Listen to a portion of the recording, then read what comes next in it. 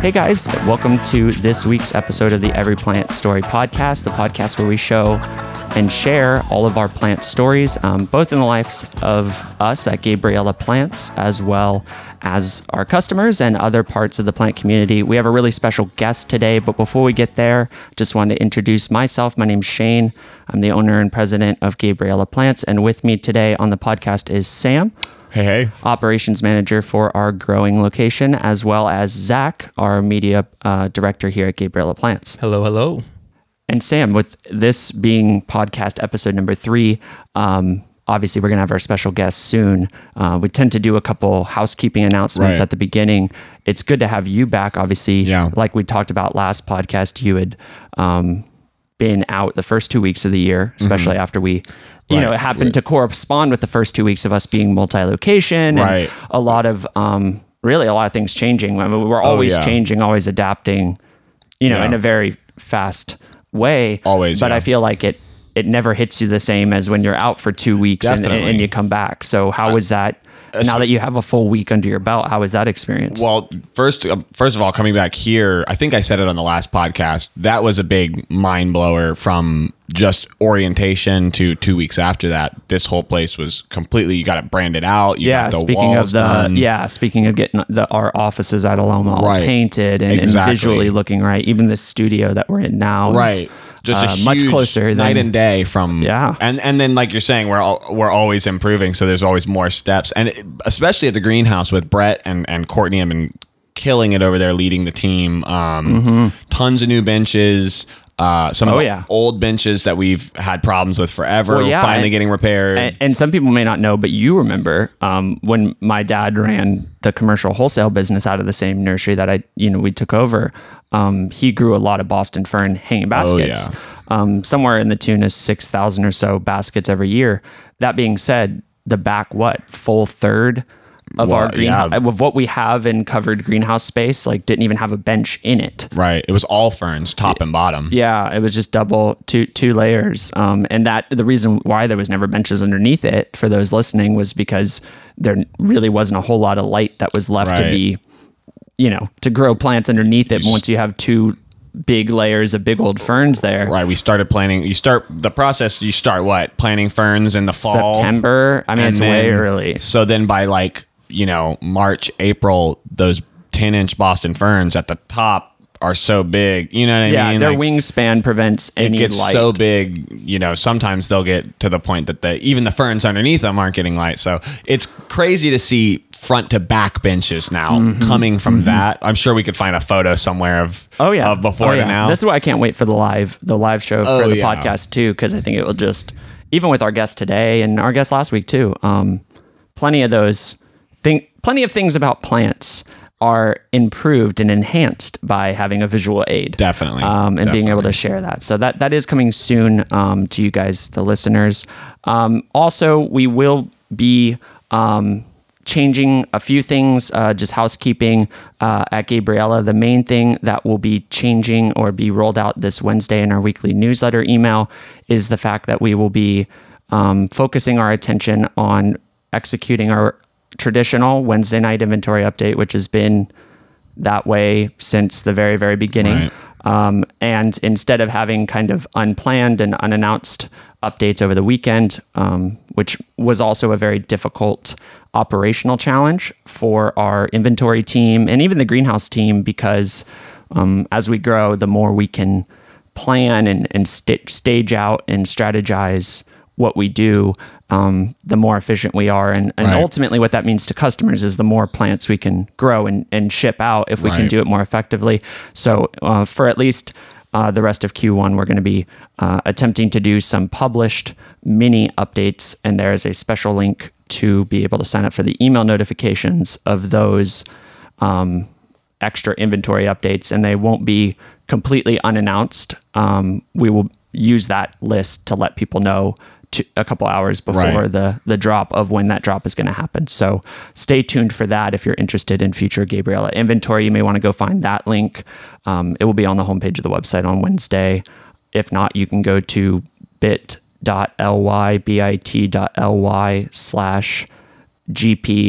mini updates, all lowercase. and that should take you directly to the sign-up form to get those notifications. That was my main housekeeping item. Other than that, I'm just so incredibly proud of the entire team.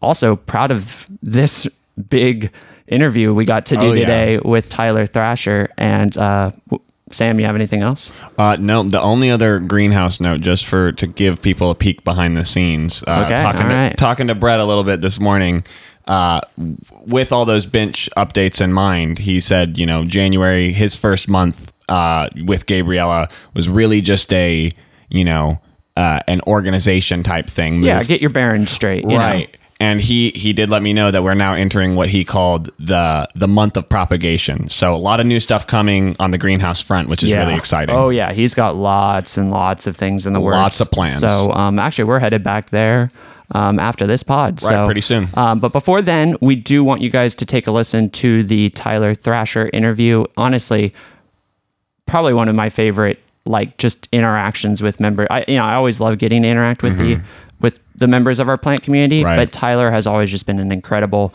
resource, an incredible piece of wisdom, and just an all-around great guy. Yeah. So we hope you enjoy this interview with him.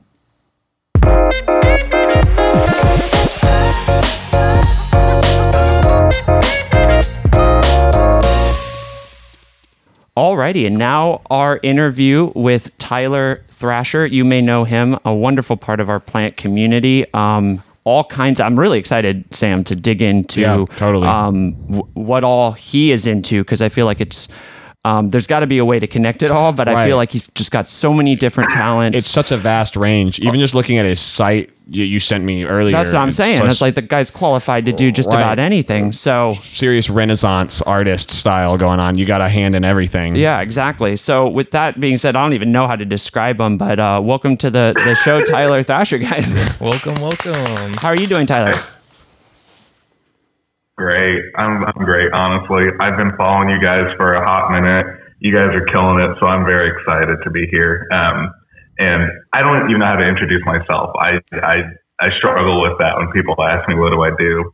I usually just say whatever the hell I want. So I do a lot of different things, but yeah. That's awesome. And hopefully we'll, get to dive into a few of those things. But off the bat, one of the reasons that I don't use the word fell in love. That makes me feel awkward. But fell in love with your work is because in the midst of everything that 2020 was, you seem to be not only a voice of reason and logic in that sense, but also somebody who actively wanted to do what they could to help the plant community in several different ways throughout the year. And as Gabriella Plants, we've tried to support that. A lot of us wear the Propagate Goodness shirts around the greenhouse and stuff. And of course, our whole staff has a copy of your journal as well.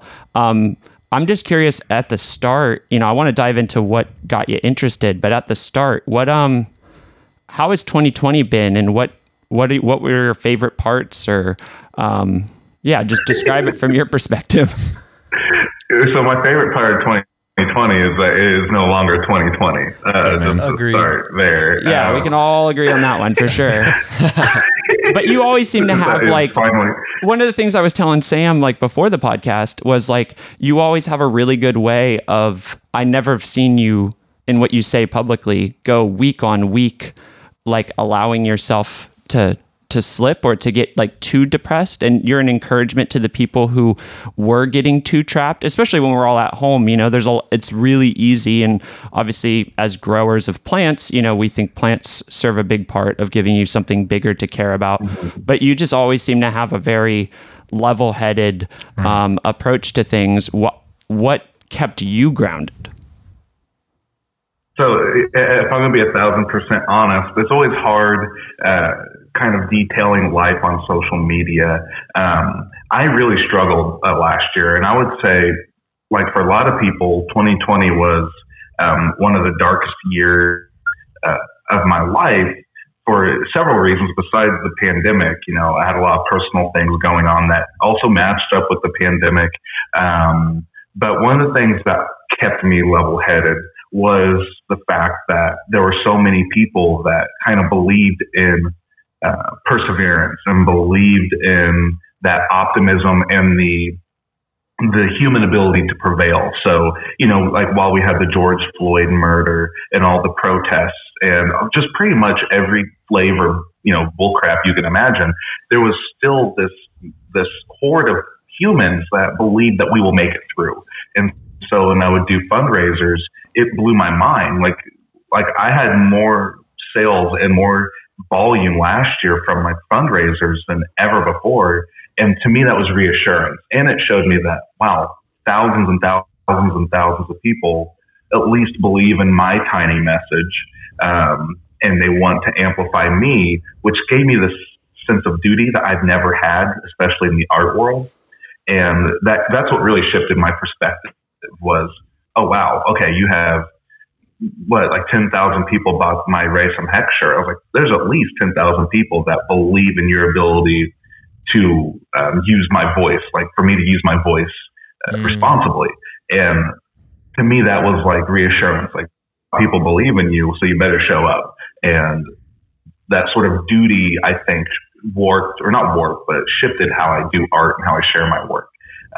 So that's what kind of kept me level-headed was I'm not alone in at least believing we are capable of making it through this and fighting for a better planet and a better world and society. Yeah, and I think that's maybe I set that whole question up wrong because we didn't coordinate this interview ahead of time, but like that was exactly what I was backing into because I felt like you were the person, I guess, making 2021 the best it could be. Right. I mean, I think all of us did that in different ways, but it was very obvious by those ways that you selflessly served and raised money for other things, and wasn't for yourself. You were not profiting on that in the middle of it, but we're doing it out of a genuine desire to help.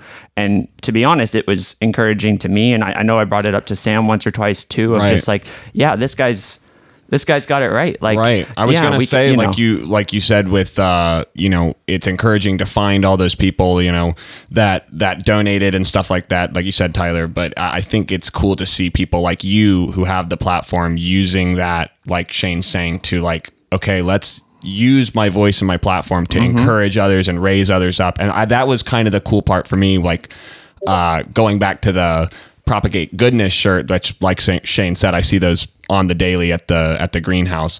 Like that was just such a cool, for me, first peek into like kind of this plant community that is really rallied around that message in 2020 of just like, we're in this together. Let's work as a community to build a better world. Yeah, and there's always going to be a few people that are outliers. But what would you say? Do you have any special stories of maybe a particular person that you heard about?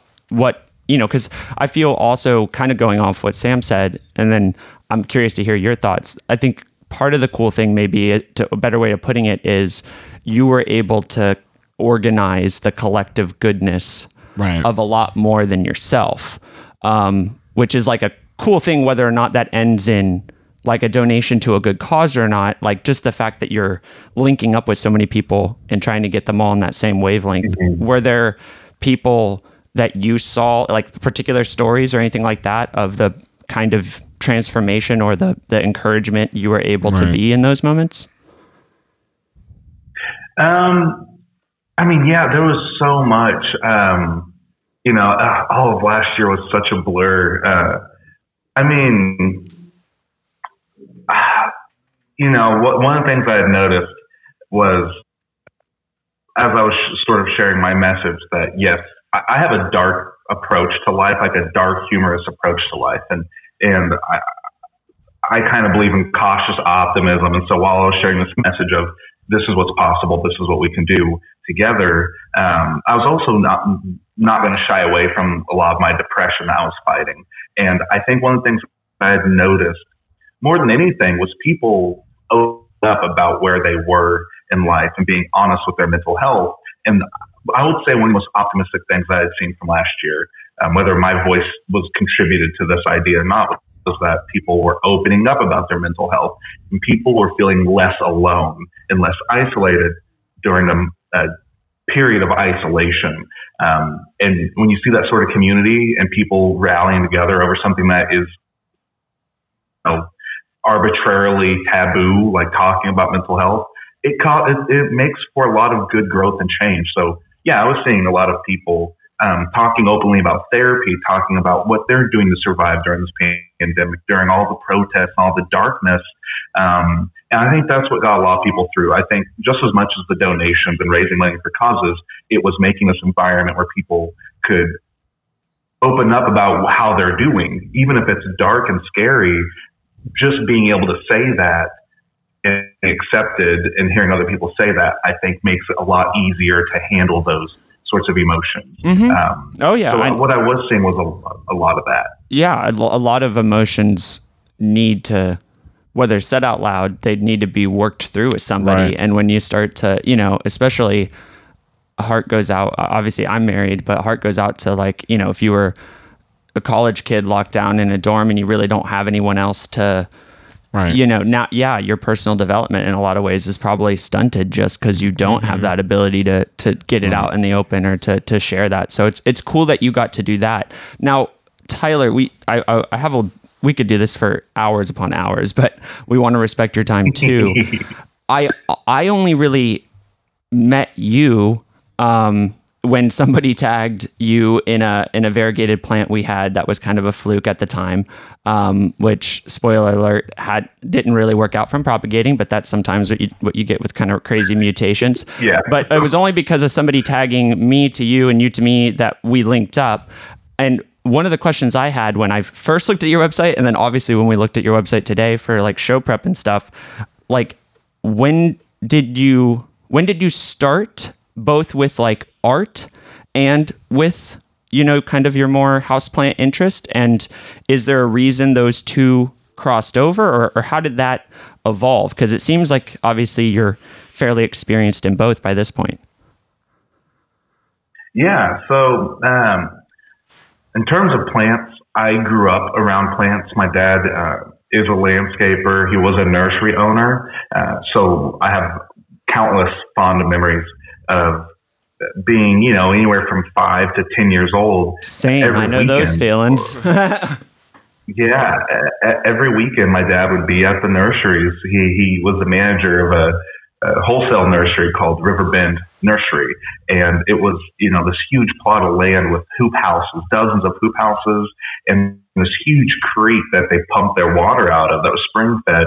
And I remember just like playing hide and go seek behind the hanging baskets, the geraniums, the pansies. I remember all of it, the smell of fertilizer and the tarp on the hoop floor, like all these fond, very detailed memories. So I grew up around plants, and they've always been in my life. My dad did wonderful things to our gardens at our house and landscaping, and we were in home and garden tours. I remember being in the house and like watching lines of people come parading through the gardens and looking at my dad's hard, beautiful work.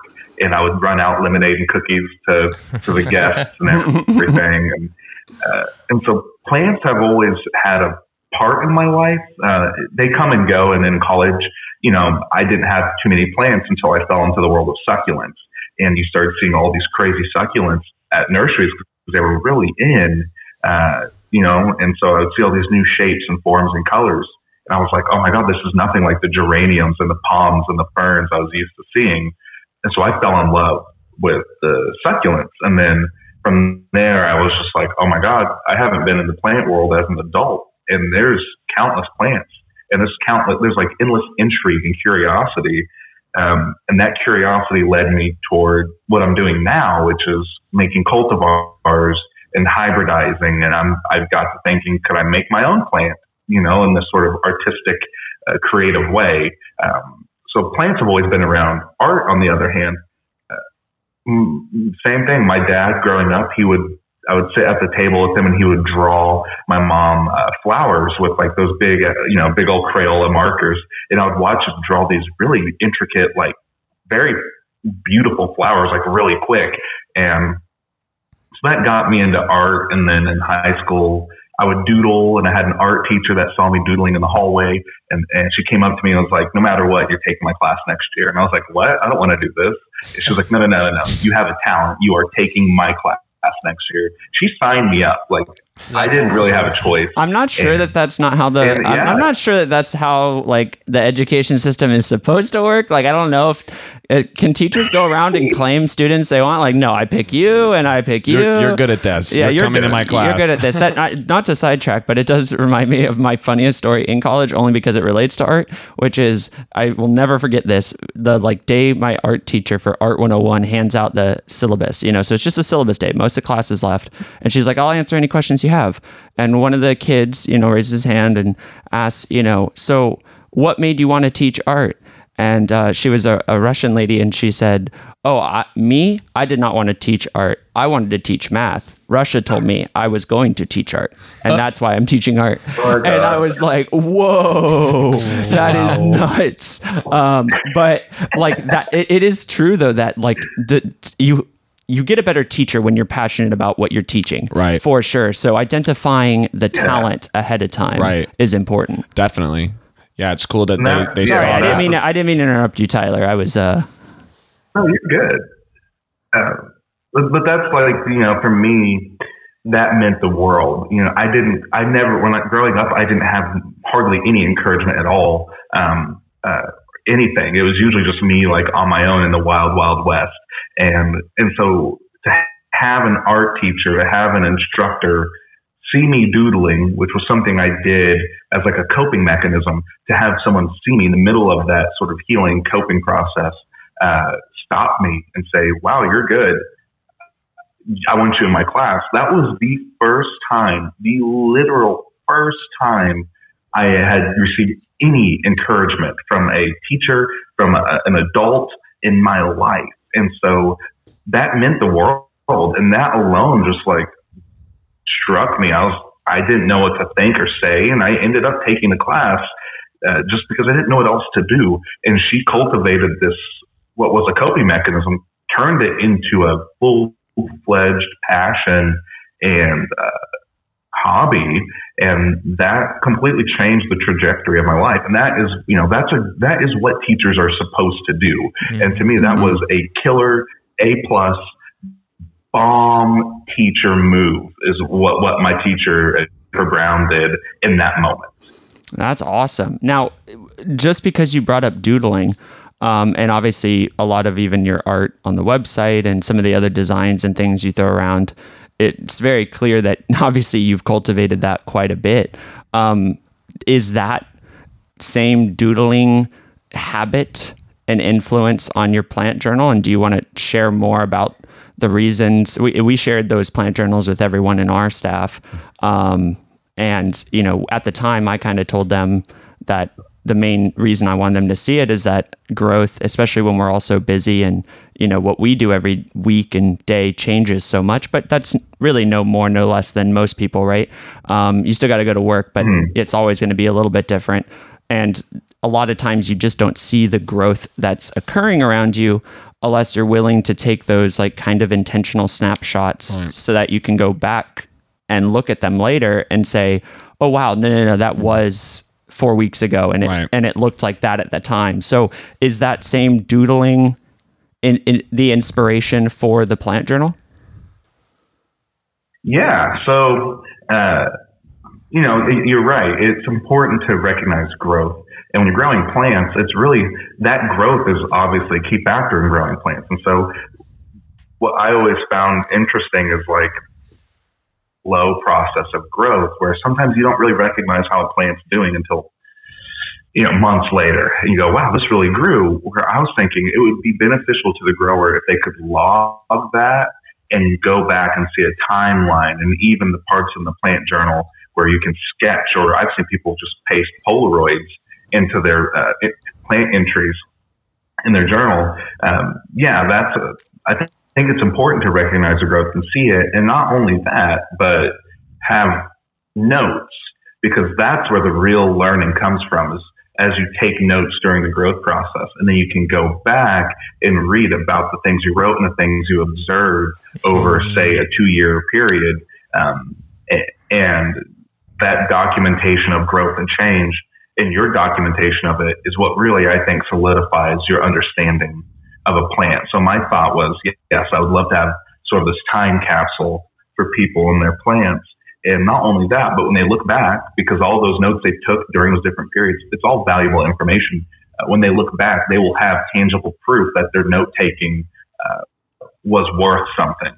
And once you kind of get that gratification, then I think it locks in the human brain. Mm-hmm.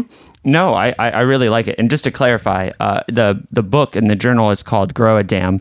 I referred to it as the plant journal just because there's so many different things that you do. Where can people find that if they were interested in picking up one of those? Because it's something that I've recommended before on live streams. I don't think on the podcast specifically, but I think that I hadn't even thought about it in the sense of notes though, Sam. Right. I mean, that probably is a very helpful thing to look back at. Definitely. Even not so much, maybe in this sense, Tyler, you taught me something today because, maybe because I'm a visual learner. Right. Yeah. To me, the sketch or the photo over time fills in a lot of, the written notes in my mind. Right. But I think what, Tyler's saying, and it's a good point, is that even your moment of fear at the time that you made that particular log or whatever, those things that wouldn't be communicated in the photo or in the sketch could be just as helpful, definitely, to your personal growth. Right. That's exactly what I was going to say. Is it's cool to see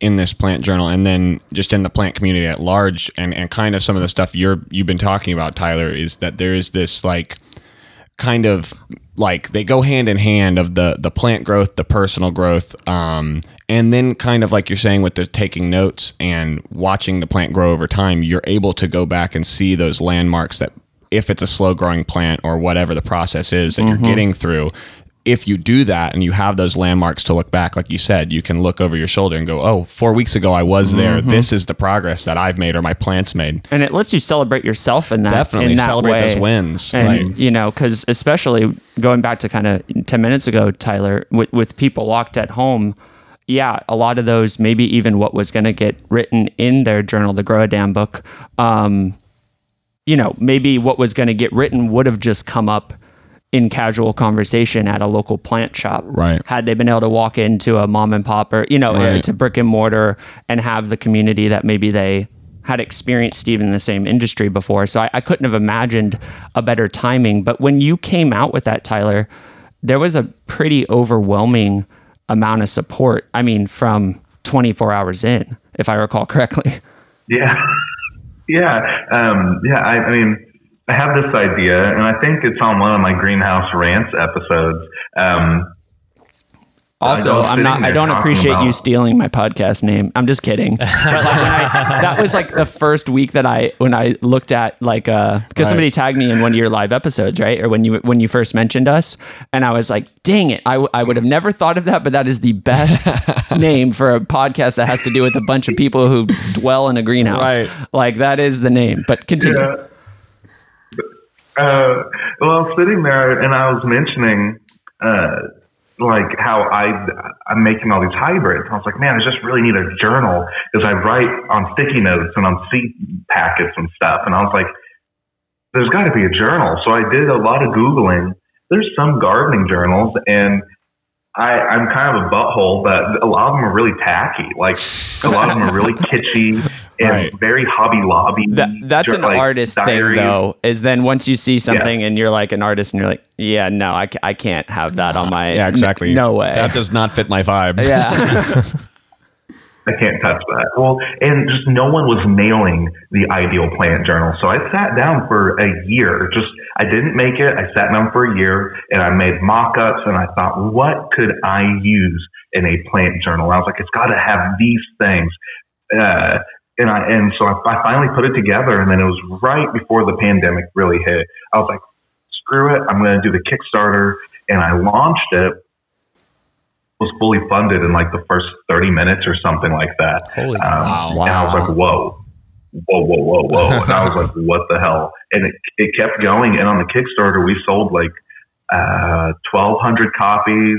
And then, we had the post office debacle. And so and the post office lost like 300 of my journals. So I was like, oh my God. And, but then I started having more and more demand. So I was like, oh my God, I'm going to have to buy more. And I think to date, we've sold around 6,000 copies just like on my own, just here in the lab, like ordering pallets and pallets and lifting them and dragging them into the building and then hand packing them and shipping them out. And the momentum doesn't seem to be stopping because everyone, I guess somehow I had made or designed, like put together the perfect thing because everyone, so far from my part, everyone loves it. And I was like, well, that's good because I don't know what I'm doing.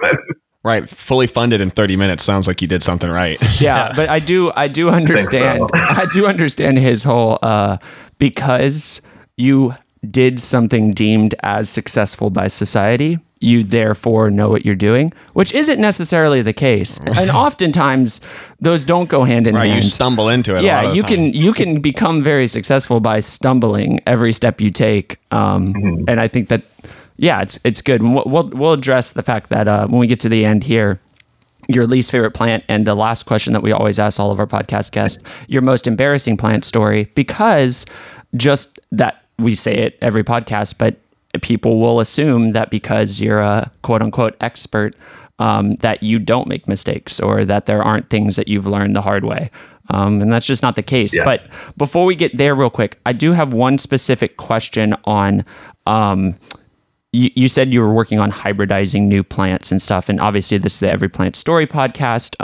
My heart behind what we're doing in 2021 as Gabriella Plant is trying to find more ways of communicating the stories, not only of like the childhood of the plant, but also telling the stories of the people involved in the processes and also all the other growers that aren't necessarily in a direct-to-consumer type of setup, but they would have some amazing, tips and tricks to share insights. And insights with people who are plant passionate people. But when it comes to your plant interests, and I know that it went off and on, and to be honest, that whole time you were describing that, I felt myself in that. I mean, Sam, when we first met, and when I was in college, all I did was vegetable garden, and I didn't have really any plants inside. And then, I mean, the first 2 years I knew you, I didn't even know the greenhouse was a thing until one day you were like, "Hey, do you want to see my dad's spot? There's a big greenhouse if you want to check it out." Yeah. So kind of twofold to you, Tyler. Was there a particular plant that got you interested in like really being a grower? Because I mean, obviously, it sounds like you've always been a plant appreciator, someone who appreciates plants, but what was the thing that got you into wanting to grow? Yeah, so my first plant I had got myself after college, I went to this little nursery here in Tulsa called Southwood, and Southwood has honestly done me really, really well, which I can get into my variegated monstera here in a second, but I walked in this nursery and they had this huge succulent table. And I'd mentioned I was used to geraniums and ferns and all those old school sort of 70s plants. And I wasn't really familiar with succulents. And so I walked in and they had a Crassula perforata, which is this stacking succulent where the leaves look almost like diamond shaped and they alternate. So they alternate directions. And it looks like a tower of little diamonds. And I saw this and I was like, this is like no plant I have ever seen. It's geometric. It's patterned. And, you don't see plants like that really. And I was like, this thing is really cool. So I bought one. And then, what got me into growing is I had this at my house at the time.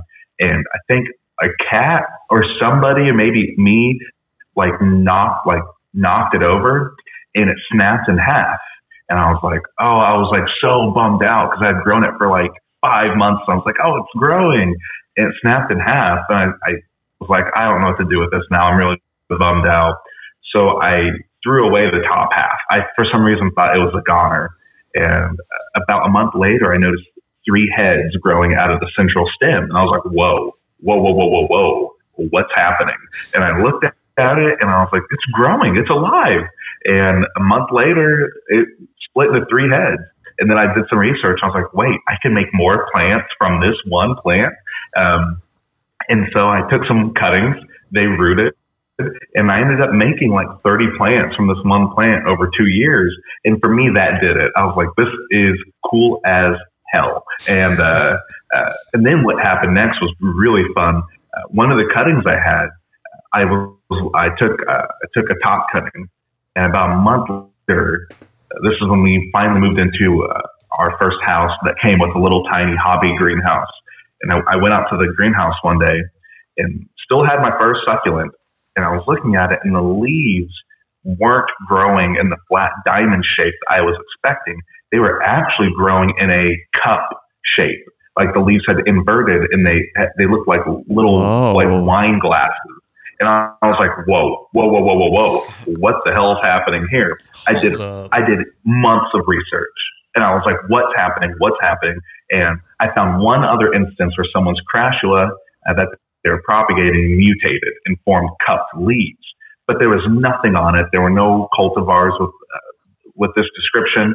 And that's when I realized, oh my God, not only can you propagate plants, but there's a small chance that the genes will initiate a mutation that may benefit the plant. And you never know when it's going to happen because you don't speak plants and you're not living in the cellular network of the plant. So although it would be cool, although it would be cool if you could. Yeah. As much as we'd like to. Or chaotic, I can't tell. But I watched this mutation happen in front of me, and this one plant not only facilitated my curiosity in succulents, but it opened my mind up to the world of cultivation and cultivars and how mutations of cultivars arise, and it's usually randomly. And this blew my mind. I was like, oh my God, I can't, not only can I propagate and grow plants, but there's a small chance the universe will reward me for perpetuating the plant by giving me some crazy, beautiful mutation. And that's when I started getting into hybridizing and making new plants. It was all from this one Crassula perforata that has done a lot for my curiosity over the last, 5 or 6 years.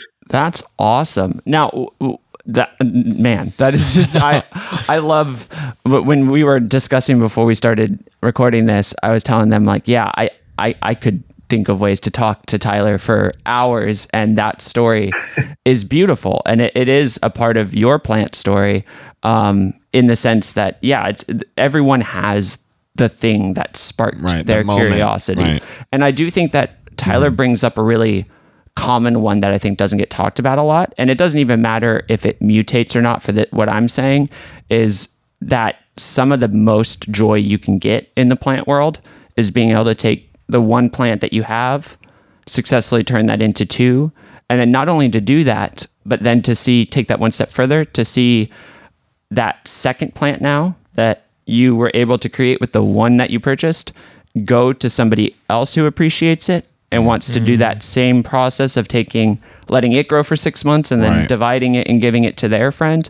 And like the sharing that happens because people realize, oh yeah, propagation does kind of work like this. You take one plant and then the plant does a bunch of plant things and you end up with more plants. and that realization for people is always big. Is there a particular plant, Tyler, that you have seen impact your art, or your art impacting what impacts more? Right. I guess, Sam? How do they inform each other? Yeah.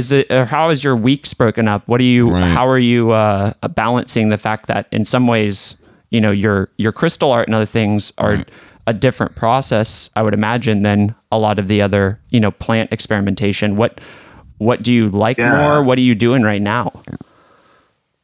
Well, so I think I do a lot of different things, and I think one of the common factors in everything I do is the unknown, the sort of spontaneity of nature and science and chemistry. So I don't necessarily have plants that inspire my art, and my art doesn't really inspire plants. But what the two have in common, say with my crystallized insects, how the crystals grow is completely random. I understand the science behind it, and I can help facilitate that growth. But what the piece will look like in the end is completely up to the molecular geometry and sort of the thermodynamics of the solution that produces the crystals. Where this connects with plants is with, say, my variegated monstera, which I talk about all the time because it lines up where my variegated monstera that I'm cultivating, all the leaves are completely random. None of the patterns are the exact same. It's not a stable mutation. It kind of, the plant just does whatever it wants. So each time a new leaf on my monstera unfurls, when I finally get to see what it looks like in the pattern, it's the same thrill and the same feeling I get when I pull a crystallized cicada out of a vat. You know, I understand the science behind how variegation happens and the science behind it. I understand the science behind growing crystals, but it's the visual, effect, the visual product that does little for science. It's just kind of like a byproduct. And that is what I live for, is what will this leaf come out like? What's it going to look like? And what will these crystals look like when I pull them out? And that's what keeps my curiosity going, is knowing that each test, each leaf, each vat will produce a unique experience that may spark my curiosity further. And that's, I think, across the board with most of my art and what I do.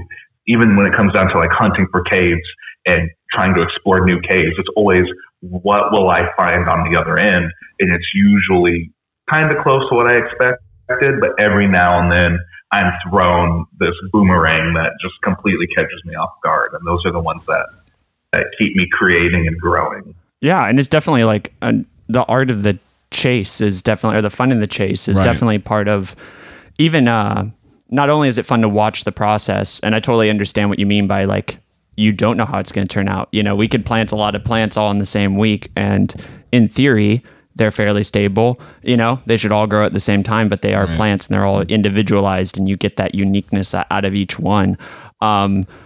When obviously you mentioned your podcast, Greenhouse Rants, I wanted to quickly just ask, any plans for that in the future?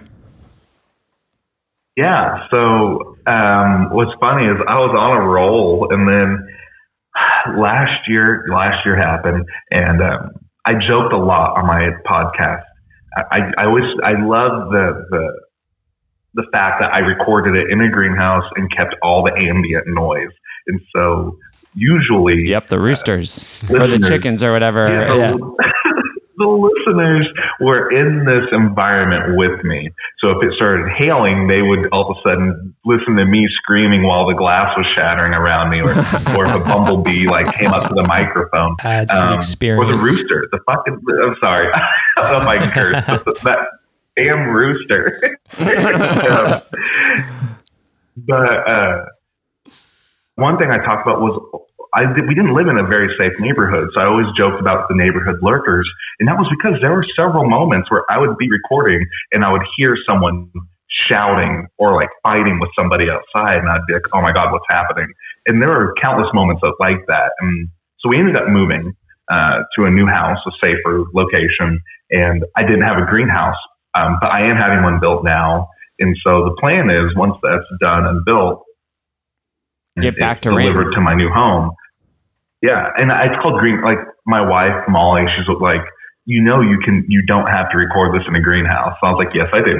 And she was like, no, you literally, she's like, it's your podcast. You can go record it in the garage, or you can go record it in the bedroom or at your lab. And I was like, babe, it's not called bedroom rants. It's not called lab rants. It's not called garage rants. It's like, those are all three different podcasts. It's called Greenhouse. It's in the name. I get her point. It's all art. But I have to, and plus it's been a nice break. Like I was able to step away and kind of focus on my own mental health, and things were getting really dark, and so one thing I try to do on the podcast is talk about plants, talk about science, talk about curiosity, talk about existential dread. That was always a theme, was like things that were existential and daunting, but then have this positive, very human approach to it, because I know I'm not alone in a lot of my own depression and existential, weight. And so when it got really dark last year, I was like, I can't get on a podcast. I was like, it will be the most, if I'm going to be honest, if I were to record a podcast in 2020, it would be very depressing. I was like, I can't have that. It's got to be uplifting and it's got to be honest and wholesome. And right now people don't want to hear how I really feel right now. So I kind of like dialed it back until I sort of got my own mental health under control and in a better place. So this February, I'm really looking forward to the new greenhouse and a whole new season of crazy things and ideas and rants, things that frustrate me, things that inspire me, all of it. Awesome. Well, I know I will be waiting to listen to the new episodes because that was always something I really liked, because I think you described it well. It was always a balance of what work had been done or what like concepts were being trialed or, you know, whatever was going on in the greenhouse in that sense, but then also your ability to connect that to, you know, whether it's how people in chat when you were doing them on the live on Instagram in the past and things like that. Just the way you interact with the community is so genuine. And I think that you know, communicates very well to everyone. Before we get to the last two closing questions, one last question on just like you and being who you are as a part of the plant community.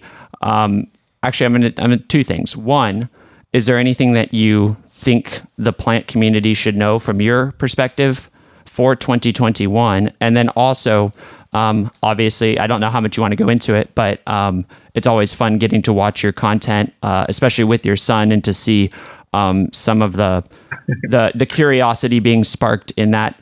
Obviously, at that age, you know, they're just trying to be interested in everything for about 10 seconds at a time. Or from what I'm told, right. I don't have any children. That's just what I've been told. So, but how do you view the way that you're leaving a legacy? What do you want the plant community to know in 2021? And what is your perspective on leaving that family legacy? Because you would also be I'm third generation grower in my family. You know, I guess looking at you have the opportunity for that as well. Is that a part of your parenting? Is teaching that same cultivation, that same mind towards growth that you have? Damn. Well, that's okay. So I'm gonna let that second question stew in my brain for a minute while I answer the first one. But you know, things I would want the plant community to know. There are a lot of people getting into plants. And my favorite people are new growers because they come in with curiosity and they're gonna screw up a lot. And I love that because those are the moments where you learn the most. And there's all these new people, so there's all these new approaches toward growing. And so one of the things I would like the plant community to know, especially if you're new, is don't be discouraged by the current crazy price gouging that's been happening. It's been very discouraging for a lot of people to see plants that were once $30 now being sold for $4,000 to $5,000. It's not normal. And I think going into this year, we're going to see a lot of efforts to share cuttings and propagate together rather than sort of taking advantage of one another. And that's kind of the main conversation right now, where some growers who are actively taking advantage of a more, sort of not in a bad way, but naive new grower and new community. I would say, don't let that discourage you. I think going into this year, we're going to see a lot of people sharing their cuttings and making it sort of coming out of the pandemic plant craze where people were just gouging prices and selling little Rudy rotting nodes and stuff like that. That's not the norm. That's not the standard in the plant community. And so I don't want anyone who's coming into this to be discouraged by that. It's only temporary. Yeah. And growers are also trying to, the growers that are trying to make it a career, like commercial growers, they're in it for the long haul. It's their career, and there's a lot of patience goes a long way, because I feel for both the growers and that's kind of different than sellers in some senses. But that because of the prices that things go for on eBay and stuff, if you are the person trying to give everyone the deal, you're also penalized by your site crashing and by you being overwhelmed. So it's kind of this it's kind of this give and take constantly, where as long as and it's not a plant thing. I've said it before in like our behind the scenes group and stuff, but it's happening right now. COVID is causing that to lots of things: graphics cards, computer components, anything with with either a international supply chain or with a production timeline that takes longer than 6 months. You're just always going to have those, excesses and needs, and they're never going to perfectly balance out. Yeah, and I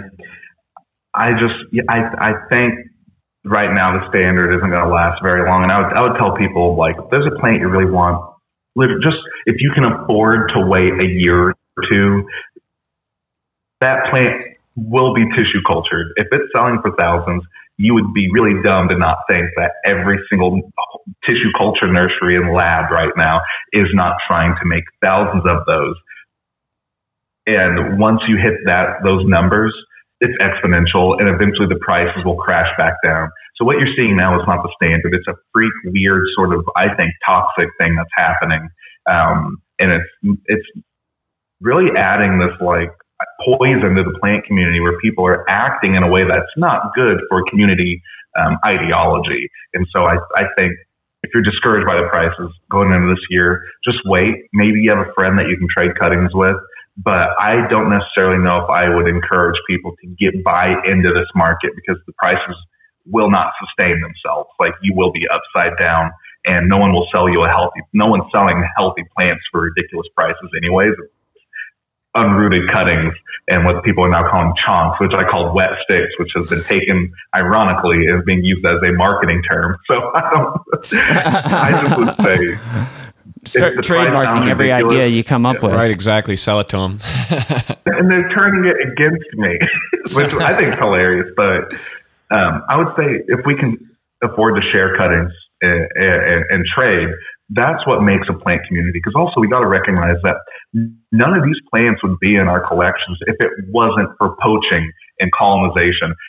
Realistically, the reason we have any of these plants is largely because somebody went into a habitat and ripped them from the ground.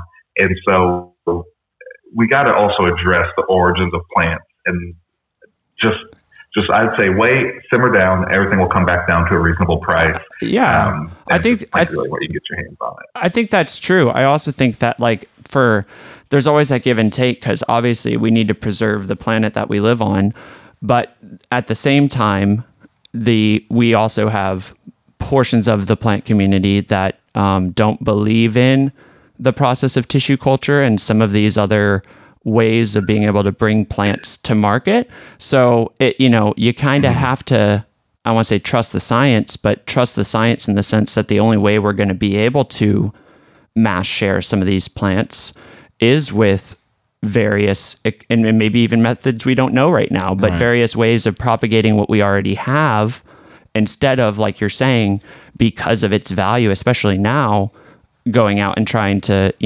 really rob the planet of that species and its natural habitat. And trying to monopolize it and like you're saying, then price gouge people for it because you got your hands on it before somebody else could. Yeah, and I think there are two things, tiny little sub notes on that. Is there's nothing wrong with tissue culture. If you see anyone discrediting tissue culture, it's because they're afraid that the mass growth and propagation of the plant's cellular tissue, they're afraid those numbers will crash theirs out. And it's probably because they bought a plant for $3,000 and they're trying to turn a profit. So tissue culture is a huge enemy to price gouging. And so you see things like tissue cultured plants are weaker or more stunted. And that's not a scientific truth at all. I mean, they're weaker because they're juvenile, but that's pretty self-explanatory. Yeah, but people think that the mature plant, is weaker. And it's like, well, yes, if you tissue culture a sick plant, then yes, or tissue culture a weak plant, then you're going to have that. So the tissue culture myths, those are all just fear tactics to keep the prices where they are now.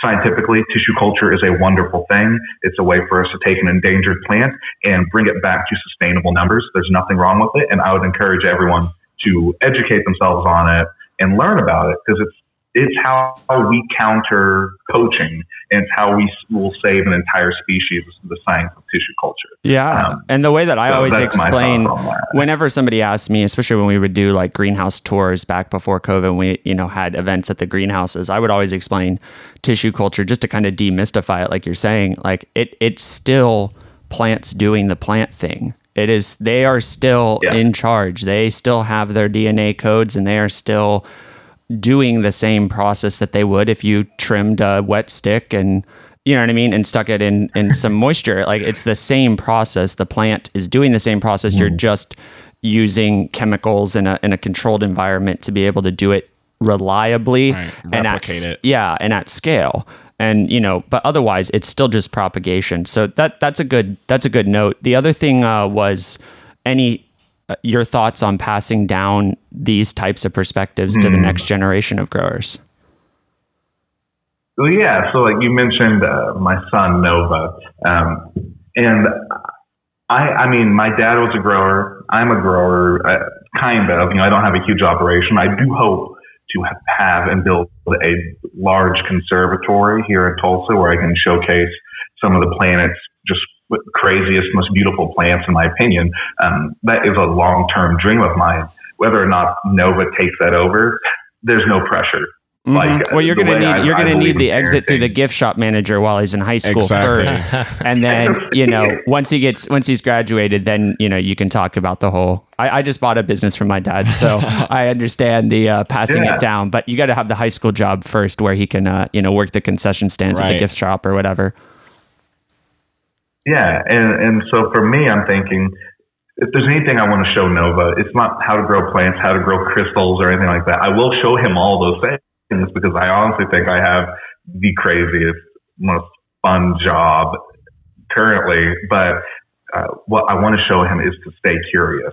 And if something comes in his orbit of curiosity, snatch it up, crack it open, and see what that is about. What in your brain, what in your body, in your soul is calling you to find that spark in something. And that's, I don't know. My type of parenting I want to do is to encourage that. If something excites you, good. What is it? Let's do it. If he goes between 20 things in a given year as he's growing, I'll be there by his side to look at and understand all of them. And he may even show me some things that might excite me.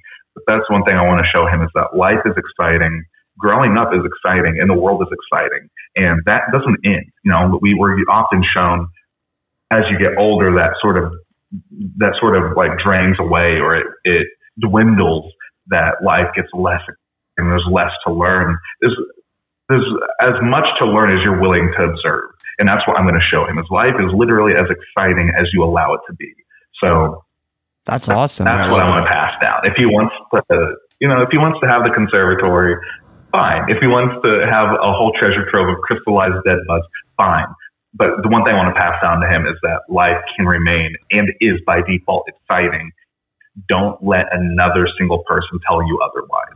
Yeah, that's life so true. The truths from Tyler. Yeah, I don't even. I mean, we have the two. Right now. We have the two questions we have to ask every podcast guest, but I just want to can we all just put our headphones down and walk out of the room? Because that was pretty. That was pretty good. Just go ahead and drop the mic for us. Yeah, that was pretty good. No, but it's true. And the whole time you were saying that, though, the word that was coming to my mind, Sam, was just in a way, cultivating your family, right, and putting that effort into definitely, growing them. Like you're saying, in large part by demonstrating that the world is an infinite amount of things to learn about. Definitely. But it is its own cultivation, because in the same way that TC little baby plants are doing their, doing their growing thing, they know what to do. I mean, children, physically speaking, right, organs and things are growing, whether we, are involved or not, are the greatest I can imagine, fun thing that I look forward to when I have a kid is being able to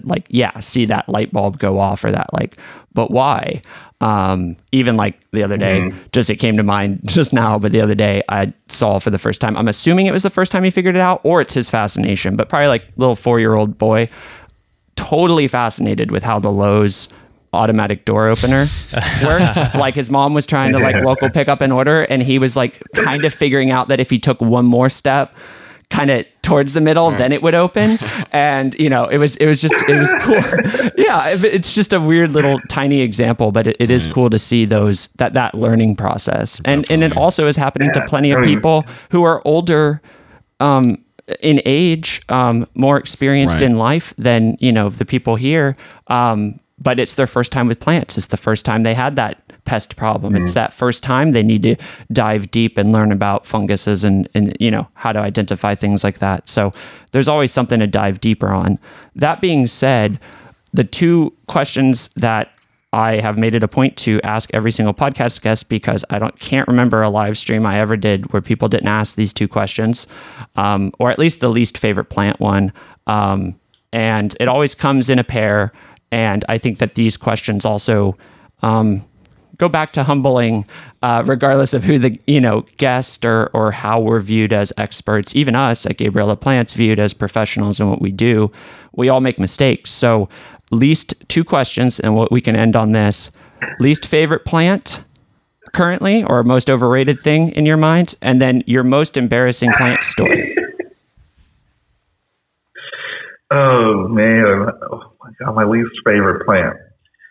My least favorite plant, and I can't be me without being a little bitter. My least favorite plant right now is I think it has to be the variegated Adansonii, the Munster Adansonii. And that's simply because I've had 3 opportunities to get one in my collection, and 3 different growers ripped me off to get in trade to get that plant.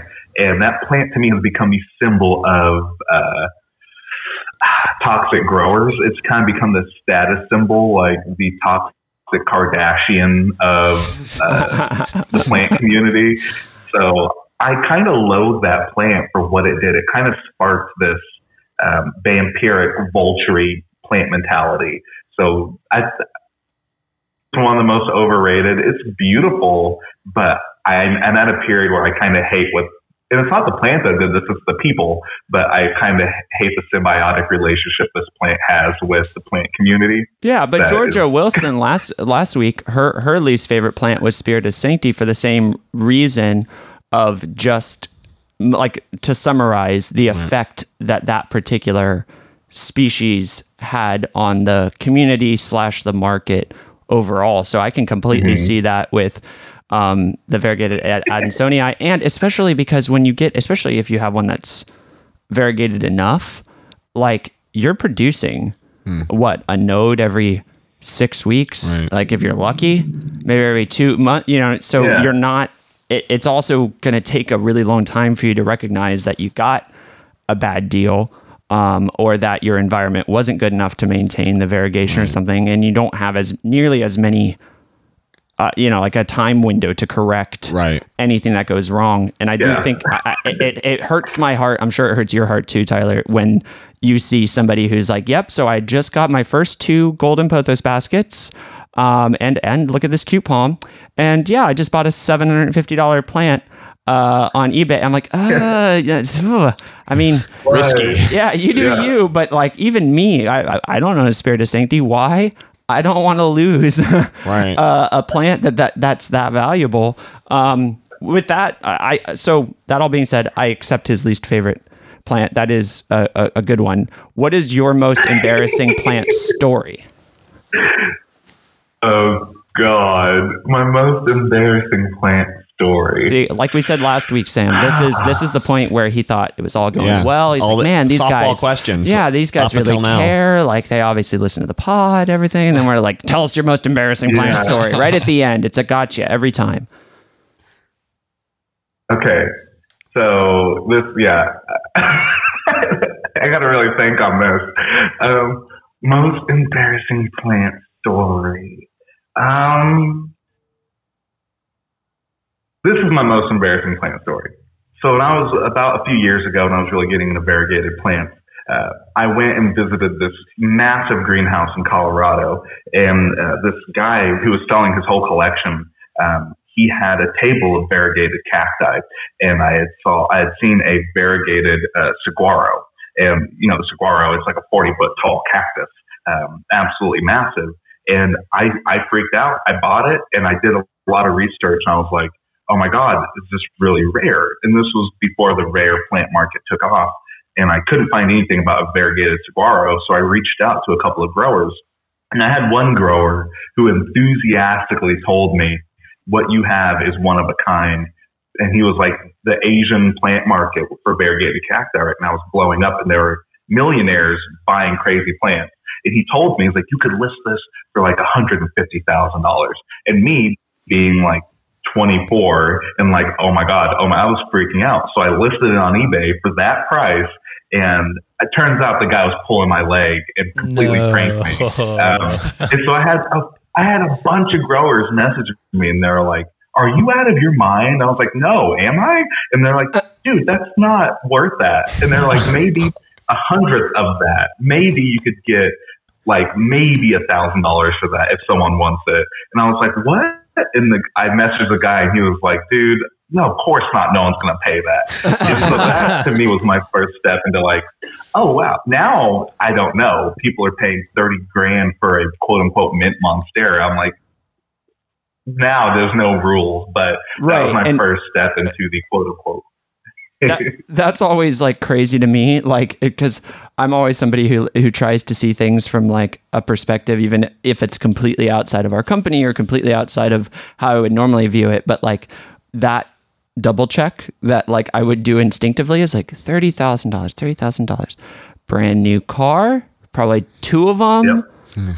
In fact, you know what I mean? Right. Like probably two new cars or on a house. Right. Yeah. What else could I spend $30,000 on? Yeah, that's not a, that's a full remodel. Right. You know, that list's pretty long. Yeah. That's impressive. Well, it's been awesome getting to chat with you. We could have you on the podcast or have you on the team every week. You are a great resource to the plant community. Where can people find more about you? How can they support you better? Yeah, Instagram, Tyler Thrasher Art, or my website, tylerthrasher.com, is where I put like all my podcasts, my art, upcoming shows, everything I'm doing you can find on tylerthrasher.com. Perfect. And as we have talked in DMs previously, you are always welcome when we are through having to protect ourselves and our families and stuff. You are always more than welcome to come rant in our greenhouse. Oh yeah. We have some extra podcast equipment, go figure. So we could actually help you out with that side. And we'd love to have you around and get to show you around. The whole team really appreciates all that you've done and pouring in such a great heart, I think is a good way to summarize it, Definitely. Sam. Like just a great heart behind what he does. And definitely like something that you're seeing more and more at the center of the plant community, which is really great to see so many people that have that heart. Yeah, exactly. The heart is what it's all about for sure. And like you said, sharing, propagating more, sharing it with your friends, and continuing to cultivate that love and appreciation for plants with others. And that's kind of the point of this podcast. And we really appreciate you, Tyler, for coming on and telling your plant story. Thanks for having me. It's a blast to finally get to speak to you, or at least hear your voice. That's awesome. Well, we will talk to you again soon. Cool. Take care.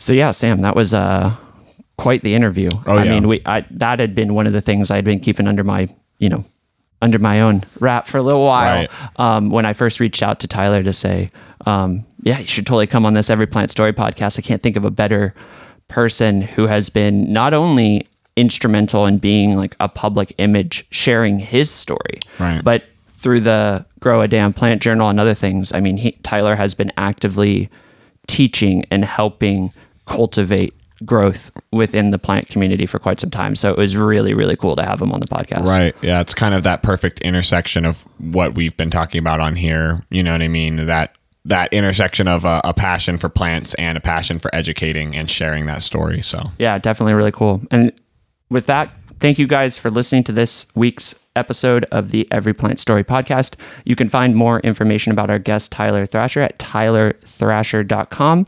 and also in the podcast show notes below. And we will see you guys next week.